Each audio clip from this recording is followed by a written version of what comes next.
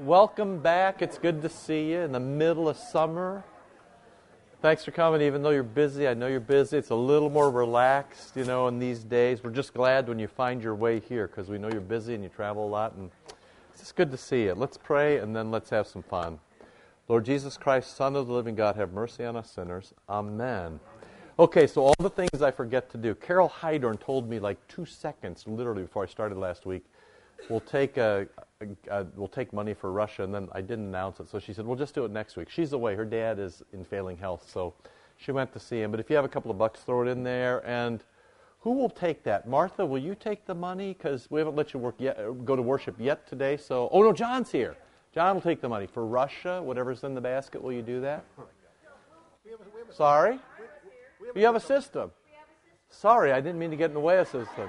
It was the Pharisees who say, we have a law, and according to our law, we say. So, sorry, I didn't know that you had a system that was independent of Carol, which tells you how good she is.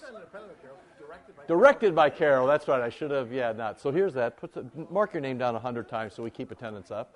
Okay, whatever you do with that, then do that. We'll send it to Russia at some point. So let's see. Mark your attendance down. Give some money to Russia. Can anybody go to Grace School the next couple of days? Is Jan in here this morning? Where is she? There she is. Do people make their own way? You carpooling down? They dress for work? Do they bring anything? Yeah. All of that? Yeah. Okay, good. There's your answer.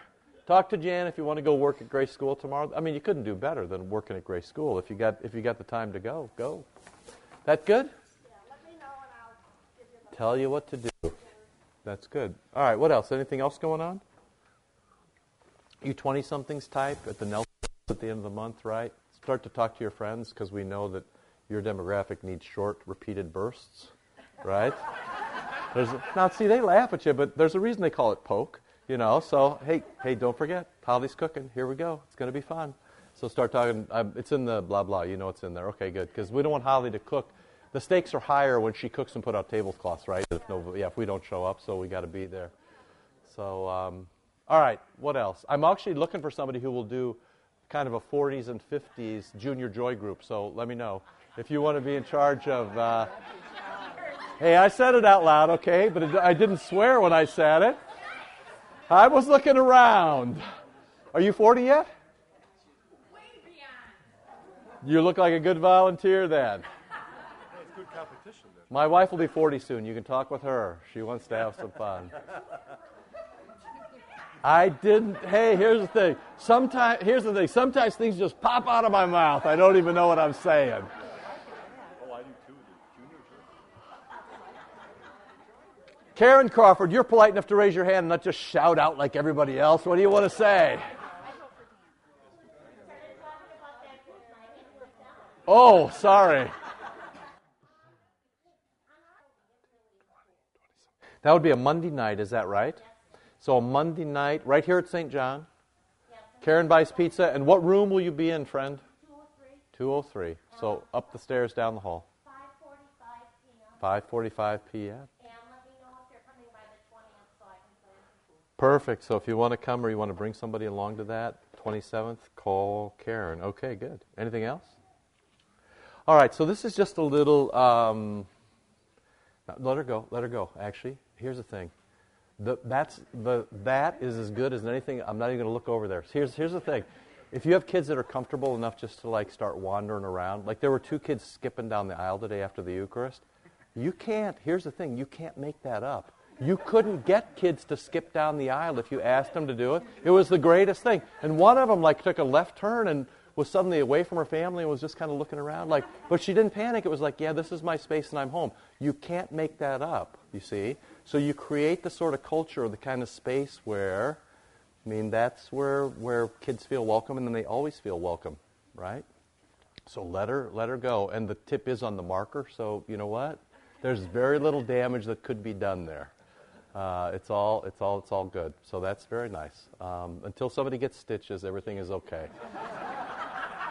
Okay? Life's good. So what you're trying to do is, this Bible study just for these couple of weeks sort of looks like your devotions at home. And we talked about this idea of the Lectio Divina, which is making sort of a comeback. This notion of holy reading, where you take a text, You read it out loud. You think about how it applies in your life.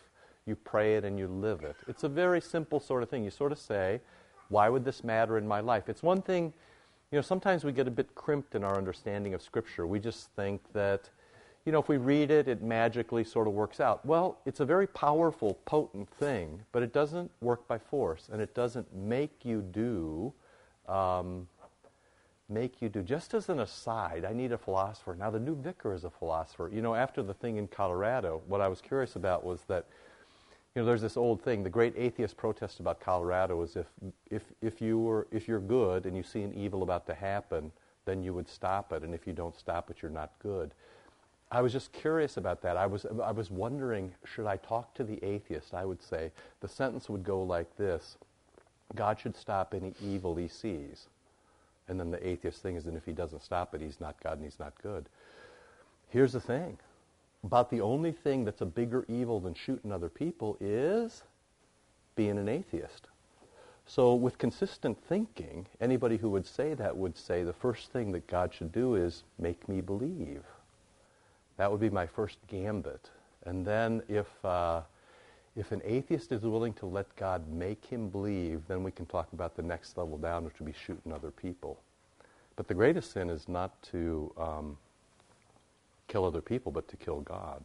So it's just a curiosity, the notion that people want what they want until they don't want it. And that's how you know when you're God, If you want something beyond what God wants, you've got an idol. And that's actually how 1 John leaves today. So, what we usually want is God to cure the things we want him to cure, but we don't want him to cure the things that would, which would disrupt the way that we like to see the world. So, always in your own things here. So last week we talked about expecting nothing in return. Don't expect anything in return. You just do the right thing because it's the right thing to do. That's the mark of being Christian, okay? So spin your Bible open to 1 John 4. And then you start to, what happens in 1 John is that it starts to sound like John the Gospel, which would make sense. This is written, later toward the end of his life when he's had to think about it. And what you see with John is, he's a pretty bright guy who then gets gentler and gentler as he ages. It's very nice to see. So the Gospel of John is very, heavy-duty, philosophical, this and that, see the world, see how all the dots connect. It's a very rich fabric. But by the time John comes to, and of course Revelation on the other side is the same way. I mean, it's crazy stuff, the way he puts things together. But in the middle, it's just him being pastor for you. So, we went through the beginning, and then, beloved, let us love one another. But then you get this, verse 13. So 1 John 4:13. By this we know that we abide in him and he in us. And if you think about that, you know that comes around the text where Jesus talks about the vine and the branches. Abide in me and I abide in you, and if you abide in me, I'll bear much fruit. And you remember that abiding word is not your work. It's not that you have to run there and stay. So the great thing about the baptism is that kid this morning got moved, Kinsley got moved from one place to another. Now she's in a new place. She's part of the church. And abide is the word for staying put. So her parents were kind enough to bring her to a place that put her into a new world. So now she's in the church. And the trick of being a Christian is staying where you're put. It's a difficult thing sometimes. It's hard to love your enemies. It's difficult to, grow over the years. It's hard to confess your sins. It's difficult to be generous. Those are not things that seem to make sense in the other world. But in this world where we're together, it just makes great, great sense. Because we see that this world, our world, the church world, is connected to, a bigger world with angels and archangels and all the company of heaven. So you're living, last week it was, don't expect anything. Don't do it so you get something back. Expect nothing in return. And this week is, the reason you do it, the reason you live this way, is that you're a different sort of person put into a different world. Stay there and get better. And, the whole discussion about get better means you're going to try to save yourself is off the table. You're in. You're part of it. You're in. You're saved. You're now more like Christ. More kindness, more patience, more forbearance, all the sort of stuff that Scripture talks about. I mean, these people are not reluctant to talk that way at all, that we would actually get better. There's nobody in the New Testament or the Old Testament who gets cranky about that. You shouldn't get cranky about it either, nor should I. The first step is being put into the church. The next step is to live in it, rejoice in it, stay there. But stay there isn't a static command.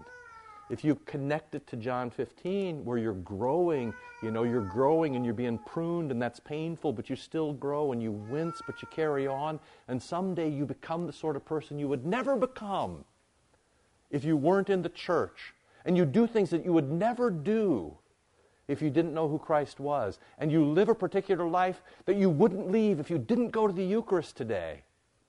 If you didn't have the touch of Jesus, you would never do crazy things like love your enemies and pray for those who hurt you. You would never do that. I mean, those people who are going to grace school tomorrow are nuts. I mean, just look at them. Because why would you do that on the hottest, the hottest day of the year? Why would you spend 3 days, doing nice things for other people in a very poor part of town where you could get shot? And by the way, their skin color is different. Why would you do that? Well, you do it because that's what Jesus says to do.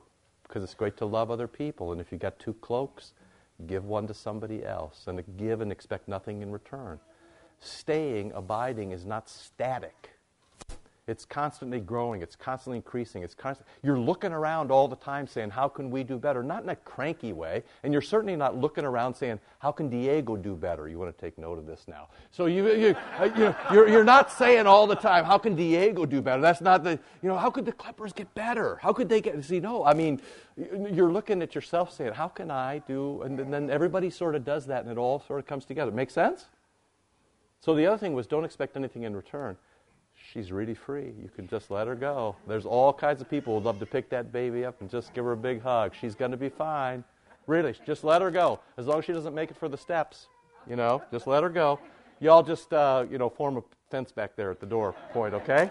It's going to be fine. You want her to be comfortable. I mean, she belongs to all of you and you belong to her. That's how it should work. She should be able to, And if you do this when she comes to you, don't ever expect her to come back when she's 14. I'm just being serious, but if you do this, then when you see her, you say, hey, we love you and we miss you and where you been. People want to come back. We need to make it possible for people to come back, okay? So all that is just in that little abiding verse, right? By this we know we abide in him and he in us. This is how you know you're in, because he's given us his own Spirit, who always points to Christ. The Spirit doesn't ever point to himself. He always points to Christ. You're filled with the Spirit. You don't point to yourself. You always point to Christ. And we've seen and we testify that the Father has sent his Son as the Savior of the world. We know that too. Whoever confesses that Jesus is the Son of God, God abides in him and he in God. Now, that casts a very wide net. There's a very low bar for being a Christian. It can come in a couple of different ways, but one of them is people just say, Jesus is for me, or Jesus loves me. Often I have, not often, but too often for my taste, I have, an aunt or an uncle or a grandmother whose kids, for whatever reason, decide not to baptize their kid, and they have this great trauma when the kid is still pre-literate because they're nervous about the kid's salvation. And one of the great reliefs in their life is when the kid can say, I love Jesus or Jesus loves me. Either one works, right? Because you're in. When you say Jesus loves me, this is why, it's really interesting. At the beginning of life and the end of life, pastoring looks very similar. At the beginning of life and the end of life, you're looking for just the bare minimum. It's enough for people to say, Jesus loves me or I love Jesus, however it happens to come out. In the middle of your life, and especially at St. John, at the middle of your life, we're pushing, because the world is getting darker and you people are light. The world is bland and you people are salt. Yes, in the middle we push, move from milk to meat, grow up, abide, bear fruit, take your pruning, know that God doesn't want to destroy you. Stick in there, do some good, help your family, help your friends, even love your enemies. So, we have a very high bar for your active life. At the beginning and end of life, we have a very low bar because we know to be in, it doesn't take much. But that's not the end, of course, that's the beginning, right? And that's how he talks right here. This is very sort of pastoral stuff. If you say Jesus loves me or you say I love Jesus, you're in. You can't say that without the Holy Spirit. So we know when we believe the love God has for us. God loves you. If you're struggling, and especially in your own spiritual life, when you struggle with darkness, when you struggle with temptation, when you struggle with sin, kind of the first thing I say when you come to confession or when you come chat with me is start all your sentences with Jesus. When people come in and are so distressed, I just can't pray. I can't get this done. I've done this horrible thing. I can't believe I did this. I'm so depressed. I'm so dark. I don't know which way to turn. I'm consumed by this. I can't get better. I'm so frustrated. Whatever that is, you'll notice that all those sentences have the same character. They all start with I, which is never the gospel. The gospel is always about what Jesus does to you. So the first remedy is to just start your sentences with Jesus. Jesus loves me. Jesus cares for me. Jesus pulled me in. Jesus baptized me. Jesus forgives me. Jesus loves me no matter what. Jesus prays for me. Jesus gives me work to do. Jesus helps me focus out. Jesus will always stand by me. The first remedy is to talk about Jesus and not about yourself. If you just do that simple thing, and you've heard us talk about it as letting Jesus do the verbs, if you just simply let Jesus do the verbs, Jesus starts the sentence. Jesus acts on me. Jesus touches me. Jesus baptizes me. Jesus gives me his Eucharist. Jesus wants me to be happy. Jesus will stand by me when I'm sad. Jesus knows the darkness I face, and he's there before I get there. When you hit rock bottom, Jesus is there waiting. That's what it means when the Creed says he descended into hell. It means however deep you go, Jesus has been there and is waiting for you. Jesus is always there, so I can never say I'm all alone and nobody loves me. It's impossible to say that. It's just not true. You can say it, it's just not true. Okay? So in any struggle in the spiritual life, the first thing to do is to talk about Jesus. Yes, you can indulge your pain. Yes, you can recognize the troubles that you have. Yes, life is difficult. And frankly, if you try to grow up in the faith, you push against an evil world. The end of this chapter is about an evil world. The evil world is going to push back.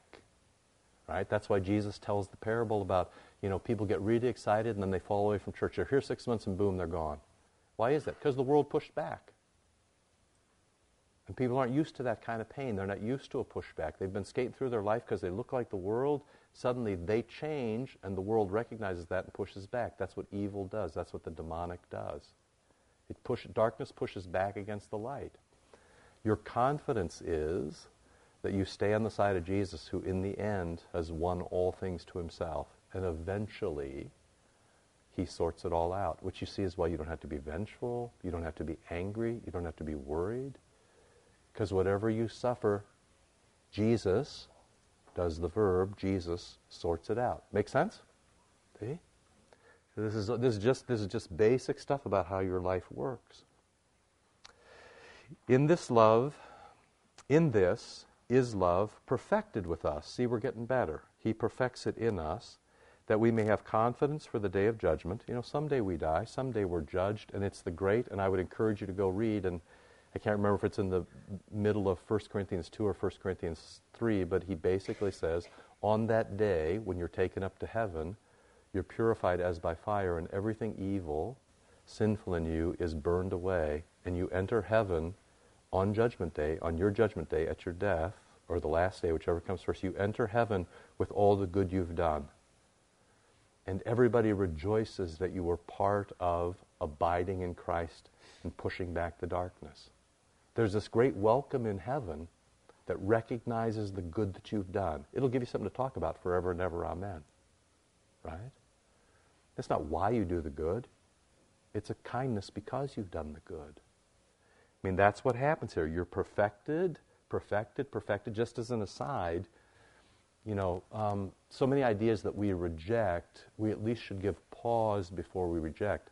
So your Catholic friends who think about purgatory, everything has some, there is some place. For example, relics. I mean, let's just for relics, people, you likely don't believe in relics, but you should just be careful because in Acts, when Peter walked by people, not Jesus, Peter, walked by people and his shadow fell on them, what happened to them? They were healed, right? So, through other human beings, things can happen. In the same way, purgatory, the sense of purgatory, you can compress it to a moment. In some sense, there is a purging. So I'm not arguing for purgatory. Don't send me cards and letters. It's summer. I'm off. I'm just giving you, people aren't always as crazy as you think they are, because there is some purging of all the evil. Now, whether it's a very long time and whether you can, people can buy you out of it, yeah, I don't think so. But there is in a sense of purging. You don't, right now, poor Kovic, he's a mix-up of really good things and really bad things. Well, at some point, like all of us, but at some point, when he goes up to heaven, one of the great joys of heaven is all the bad things fall away, and he takes the good things in with him. That's a purging that's spoken about. This is what happens on Judgment Day. So you're perfected. You're trying to get better and better right now by the power of the Holy Spirit. We never run on our own steam. We try to get better and better, more and more merciful. We say our prayers. We go to the Eucharist. It gets better and better. Here's the thing. Just the climate in this room, the climate downstairs for coffee. I was talking to my wife about this last night. We had a very busy day because there was church and a wedding and reception and all this kind of stuff. But we were talking about how I haven't heard anybody complain here in a month. There's nothing to complain about. So you create a culture where people don't complain or don't need to complain, right? So it's very interesting. When you don't have that taken up your time, you actually have time to do other things. You're going to use your energy for something, right? Your energy is much better spent going to Grace School tomorrow than it is complaining about this or that. Real honestly, there's not too many of us in this room have anything to complain about. We have very, very fine lives in a very, very fine place. So here's the thing. That means God trusts us with a lot of stuff. He trusts us with time. He trusts us with money. He trusts us with energy. He trusts us with intelligence. He trusts us with education. If that's true, then what he's done is given us those things to steward, not just money, stewarding your whole life for the good of the church and for other people. We got a lot of work to do. The fun thing is that that's what people are talking about. And more, that's what we need to talk about. That's how the Lord can get some good out of us. It's a very, very nice thing. And the more you love each other, the more you care for other, from letting little kids have the run of the place to, consoling old folks as things, fail and, get difficult, and everything in between. The more we can do that, the more in service we can be to Christ and His church. That's what we're trying to do. And someday the great victory is anything we didn't get done gets burned away. It's very helpful. It's a very helpful way. The Lord will sort it out. He will sort it out. He will sort it out. And so that's the only way you can live in hope. But you can live in hope if you know the Lord will sort it out. That's the gift, okay? So, there is no fear in love, but perfect love casts out fear. So I had a couple once who said to me, I let couples pick their own wedding text, and I had a couple once who picked this text, perfect love casts out fear. So if you're me, how would you start the sermon? Be very, very afraid.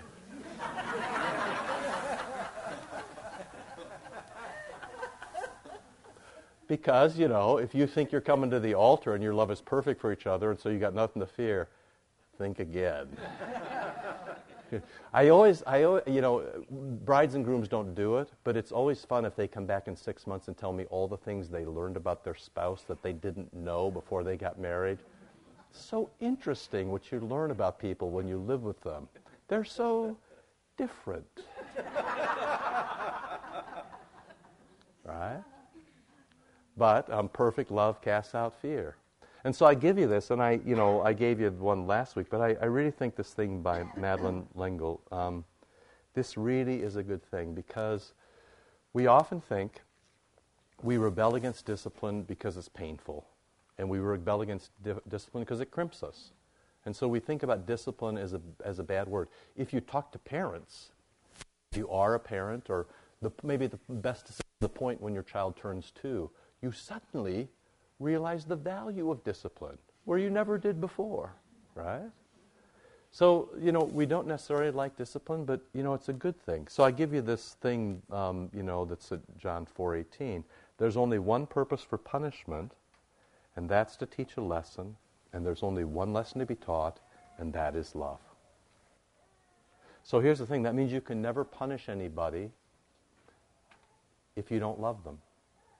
Or you can never punish for a reason other than love. There's only one purpose for punishment, that's to teach a lesson, and the only lesson to be taught is love.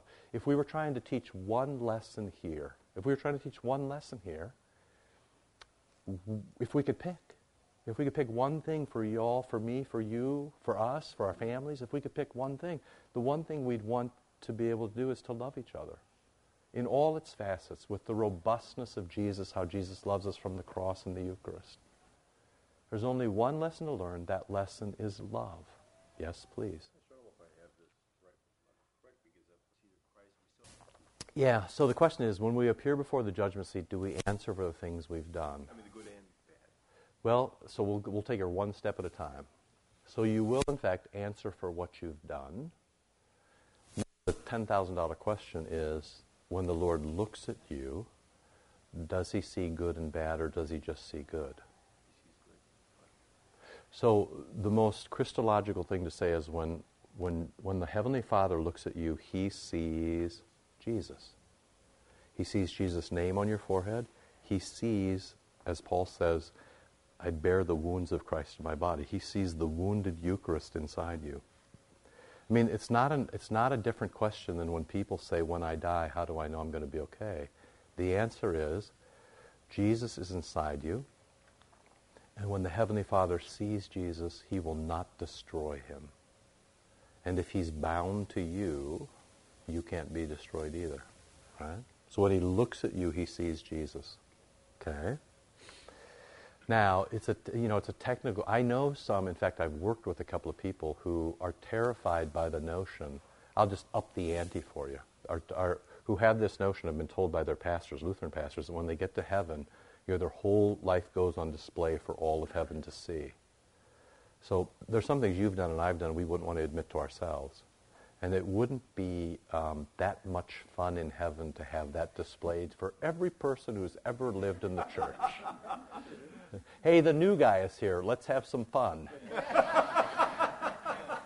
It just doesn't work like that. How could that be? How could that be? The question you have to ask yourself is, how could that be salutary? So I actually point you to this.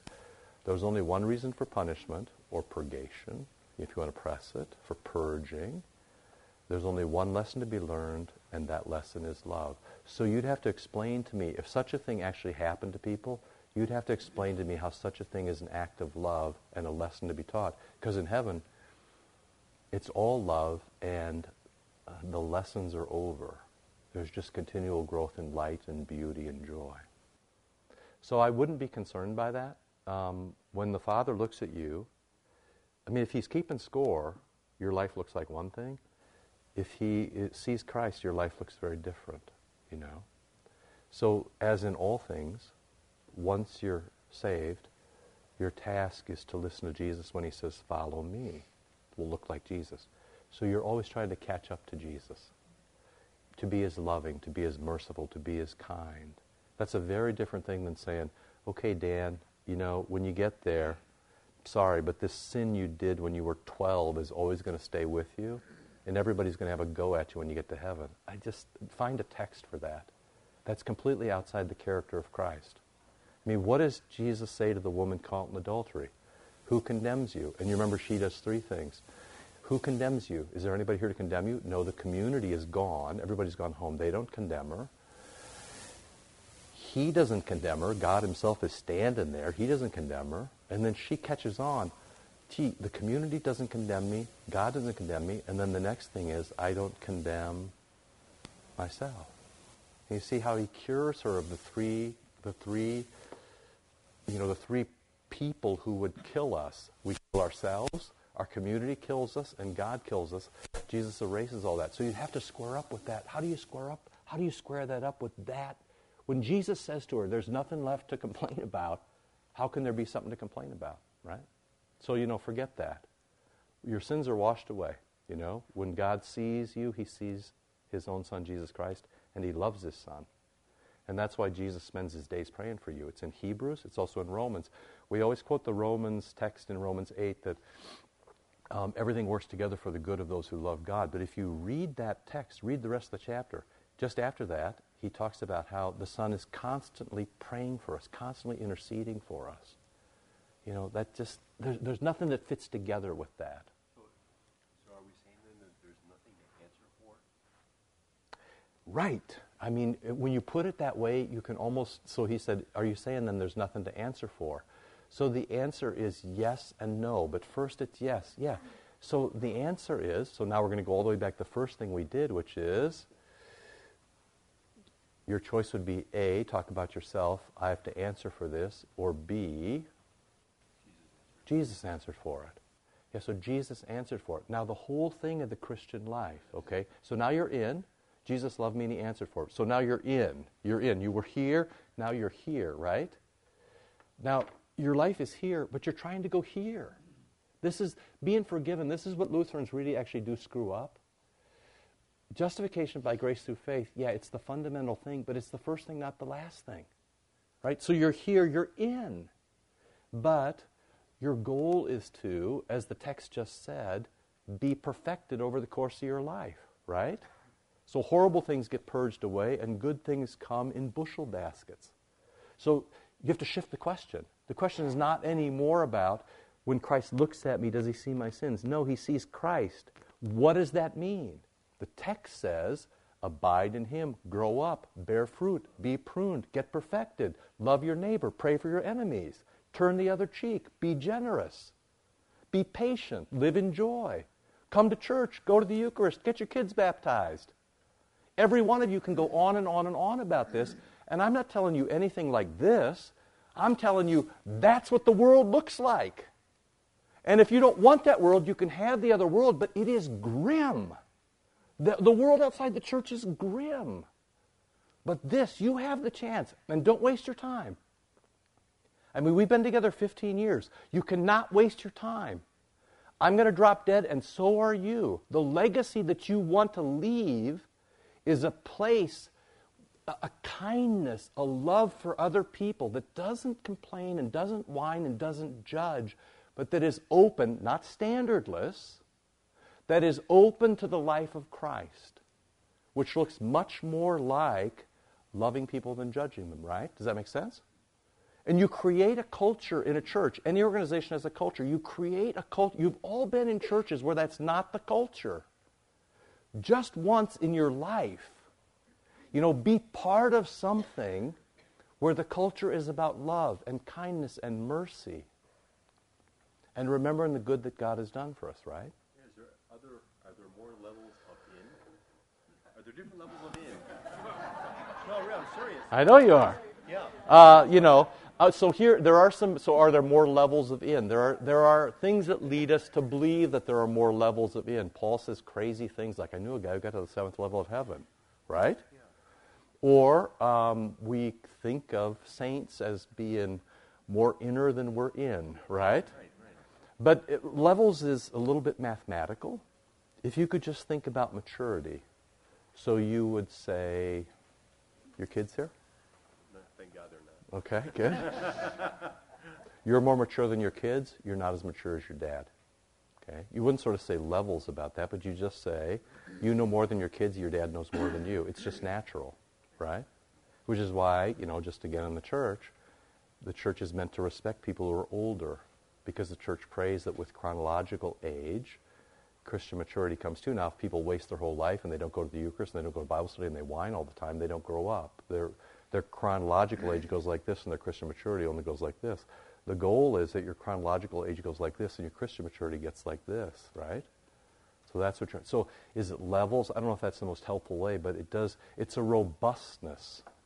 But you know this, your Christian life often comes with action. It doesn't, so you want to be a generous guy, Dan? You want to how if I asked you, how would you learn to be a generous guy? How would you do that? A, you would sit around and think about it, or B, you would be generous, right? You never learn about being generous by thinking about it. You learn about being generous by being generous. And then you know what happens? You get a range of responses. Ouch, that was really painful. I'm going to keep going. Or, gee, that was really easy. I never thought it would be that good. Or, gosh, maybe at 10% I'm not as stretched as I could be. Maybe 12 is my number. Or for some of you, 30 is the number. You can talk to me later. Or, but you go through this. But what you don't say is, is automatically invoke, I'm saved by grace through faith, so I'm going to go out and live any life I want. There's none of that in the Scripture. That is nowhere in the Scripture. There's not one verse for that. There's not one verse that says you can be saved, and if there is, you find it for me. There's not one verse that says I'm saved, therefore I can do anything. The text after text after text. These are pastoral epistles. These were sermons that were read. They would say, we got another letter from John today, and they would have the liturgy, and they would read it before the Eucharist. You know that because 5 or 6 of them end with, greet the brothers with a kiss of peace. That was the kiss before the Eucharist. That's how you know. That's what the kiss is. It's where we stand up and shake hands. They used to kiss each other. You're a bit shy for that. But that's how you know that it fit. That's how you know what these were. They would wait and they would read them again and again and again, and they would copy them, so down in Naperville they could have it too. John, send us a letter. You want to read it? We'll make you a copy. That's how the Scriptures got written and transmitted. There's a question somewhere. Yes, please. I'll come right back. So go ahead, David. Go. Okay, I was going to say, I think the closest we get to that has a qualifier. I think Luther said it, love God and do as you please. Right. But the first word is love God. Yeah, and love God, it's do as you please inside the body of Christ, or inside the circle of your baptism, or inside the grace of the Eucharist. It's not do anything you please. It's do as you please inside here, right? Which means find the place where you can do the best, right? Nathan? What's the difference between open love and standardless love? Yeah, good. Standardless love is the way of the world. So you love people regardless. So here's the thing. I'll just give you an example. You're of the age where you know a heroin addict or two. Or you have gay friends, which people my age have gay friends, they just don't know it. You and you. I mean, they do. It's true. I mean, but here's the thing. And it's startling, both college friends and high school kids now, they have openly gay friends all the time. They're in our house. They're in your house. You know who they are. You've got to decide right away, is that going to be an issue or not? It's the same way with drug use. There's some drug use. I mean, this thing of, in DuPage County, is it 24 people have died of heroin overdose this year already in the county? You know this, right? So it's everywhere. Standardless love would just be to say to people, hey, do whatever you want, okay? To love them in the way of Jesus now, pause, does not look like, you're an idiot, you're not like me, and you're really bad, and our church is really good, and my family's really good, and you stink. Hey, you want to come for dinner? It doesn't look like that, okay? And if you think it looks like that, that's the reason people don't come to church. It looks more like, Jesus made you, Jesus loves you, so I love you too, and let's see where that goes. So love with standards doesn't mean aggressive, judgmental, whip you into shape, make more demands. Because here's the thing. We aren't all where we need to be yet, so why would we demand of other people where they need to be? And it's like having schools. If you kick out all the bad students, you have really good test scores, right? If you have an all-white, English-speaking, only rich kids school, your test scores go way, way, way up. But if you let everybody in, what happens to your test scores? Doesn't mean you stop teaching. It means you let everybody in and you love them into what they're always meant to be. And here's the thing. Over the course, it's going to take,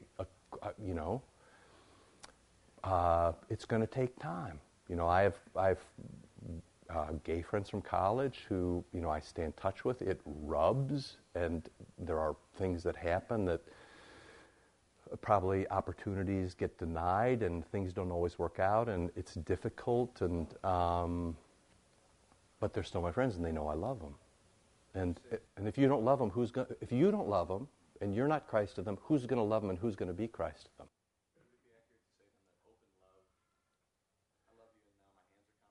Yeah, right. No, exactly. That is another way of doing it. But you have to love people. And here's the thing. It's easy. It's easy to single people out who are drug addicts or homosexuals, something like that. If you just sort of moved across the room this way, like that world record time thing does at the Olympics, if you started talking to every last person, here's the thing. Here's what you need to know as a young guy. You're old enough, so I'm going to tell you, you're of age. Everybody to your right has got something going on. It's just that it's not as obvious. Yeah, they're to your left. Fourth commandment. But everybody to your right has got something going on. Good catch. Right? So why would we act like when things are more public than other? It's always the girl who gets pregnant, everybody goes like, oh my, here's the thing. That's just the girl who got caught. The kid who gets pulled over for drinking in Wheaton, you're all like, oh, geez, is it in the paper? Here's the thing, man. Would you like to know how many high school kids are drinking? You want to go to church? Yeah. Would you like to know how many high school kids are drinking in Wheaton? Like, let's just catch them all, and then we can get a really good idea of what's really happening. Right? And you're young enough to know what I'm talking about, and I still have kids in the house, so, I get a little glimpse of it too. We aren't standardless. Christ is the standard, but it's a cool standard. It's like loving people without expecting anything, punishing people with one lesson in mind, that they live in love and learn to love, that you can say, it's the atheist thing from the beginning, like, everything is not okay, but there's a way to say that doesn't destroy people. Because so often our reflex is we want to destroy, we want to be better, we want to judge, we want vengeance. Pick what thing you want, right? None of that is in Jesus. And if you don't believe me, just read the texts. Find how many texts you can find where there's vengeance for Jesus. A couple. He curses a fig tree. He gets cranky and, very difficult to find a place where Jesus is cranky. And when he's cranky, it's very difficult to find a place where he's actually trying to destroy people. He instead lets himself be destroyed. That's what Christological love looks like. It's not standardless. It's at the highest standard. It's ordered. It's divine. It's a gift. But it is not crushing people all the time. We got to go. Next week, Peter wants to sing. We're going to go in the sanctuary, are we not? He's left already. Go to the sanctuary. Love you. Let's pray. Lord, remember us in your kingdom and teach us to pray. Our Father, who art in heaven, hallowed be thy name. Thy kingdom come, thy will be done, on earth as it is in heaven. Give us this day our daily bread, and forgive us our trespasses, as we forgive those who trespass against us. And lead us not into temptation, but deliver us from evil. For thine is the kingdom, and the power, and the glory, forever and ever. Amen.